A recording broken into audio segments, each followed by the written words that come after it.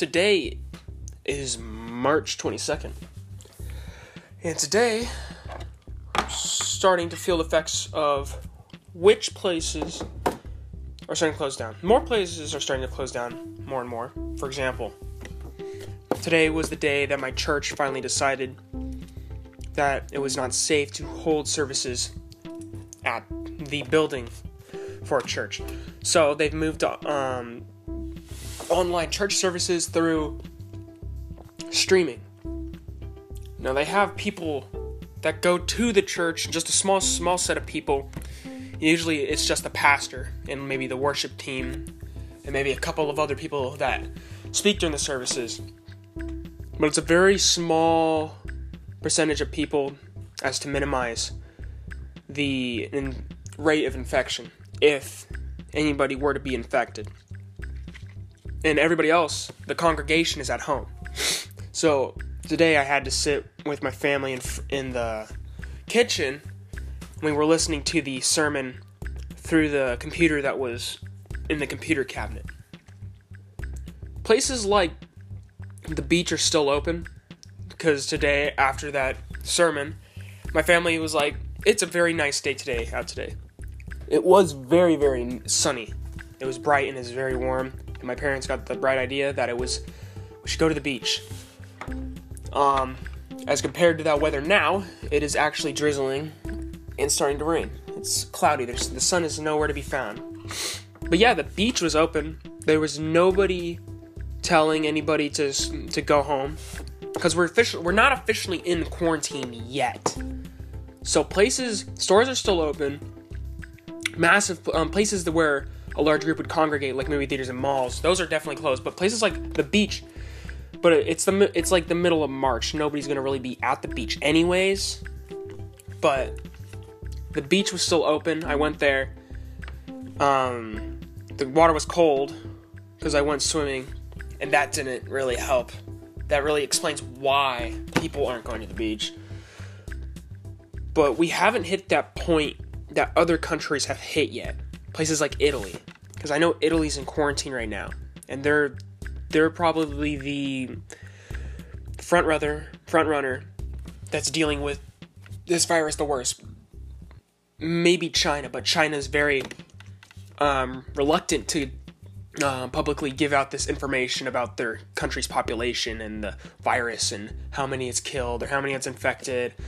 They say very small, but I don't believe that for 1 second. Their country has over 1 billion people in it, and you're telling me that this virus has only killed maybe a couple thousand in the span of like a month. I think it's a month since this thing has been announced as a problem.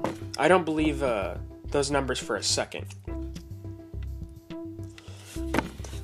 No sign of slowing down this virus, and online school is operating as it was, just keeps going. The 8 weeks still stands. No other information has come out about that, about the lengthening of that sentence. And I'm starting to realize that if I'm going to be stuck indoors like this, I need to start finding ways to occupy myself other than playing on my computer and reading, because I run out of reading material. And what if the power goes out? What if something happens to the internet or the power goes out? Then my computer is out of luck. I gotta find different ways to do that. Different ways to occupy myself.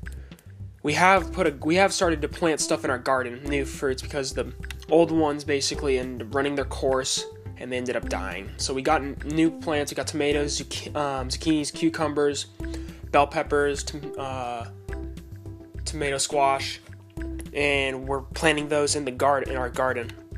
And we're gonna have those grow. And it was supposed to rain a lot more this week. It was supposed to rain. The forecast said Monday through Wednesday. But now it's just saying Monday.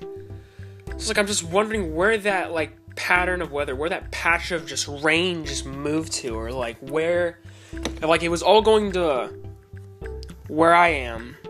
Where did the rest of it go? Did it move all down south? Did it just dissipate? I don't know. But if the grid goes down and infrastructure falls, we're gonna have to grow our own food. And it's good to start preparing now. And it's always good to start. Gardening is a very tame precaution to take in case of, in case the infrastructure goes down. I would say a drastic measure is stockpiling on guns and ammo, and maybe sort of preparing a bunker, like an actual bunker with security codes and stuff, and all of this crazy stuff. Like you're preparing for the zombie apocalypse or something, or you're preparing like the world's going to explode and you're going to be the last human alive, and you're going to have to refurbish the earth by planting millions of plants and stuff and building everything up again. But gardening is definitely not super drastic. It's very tame. People do it all the time in their daily lives when there is no threat present, because maybe it's soothing. It's definitely a healthier option than going to the store. And going to the store, and stores are still open as of right now.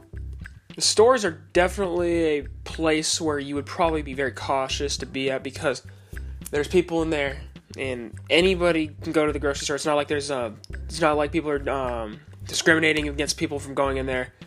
So you don't know what type of people are going in there. They might be sick. They might not be sick. It's always you have to be very cautious when going in there, because you don't know what anybody could be carrying at a time. And stores are definitely taking their own precautions by, like I said in the last episode about Trader Joe's, I saw them they're limiting the capacity. And I think when my mom went shopping there today, they were limiting it to maybe 7 people at a time in the store shopping. That's a small number. So you're going through the store and you're barely seeing anybody walking through the store, and you can just go and get your stuff and just do as you please and leave. You don't have to worry about lines or anything, because there's only 7 people in at a time. For a store like Trader Joe's, so any store for that matter, 7 people is not that much. Unless you're a gas station. Then maybe it's a lot. But I don't know. Survived the first week of online school. Looking forward to the next 7 or so. I don't know.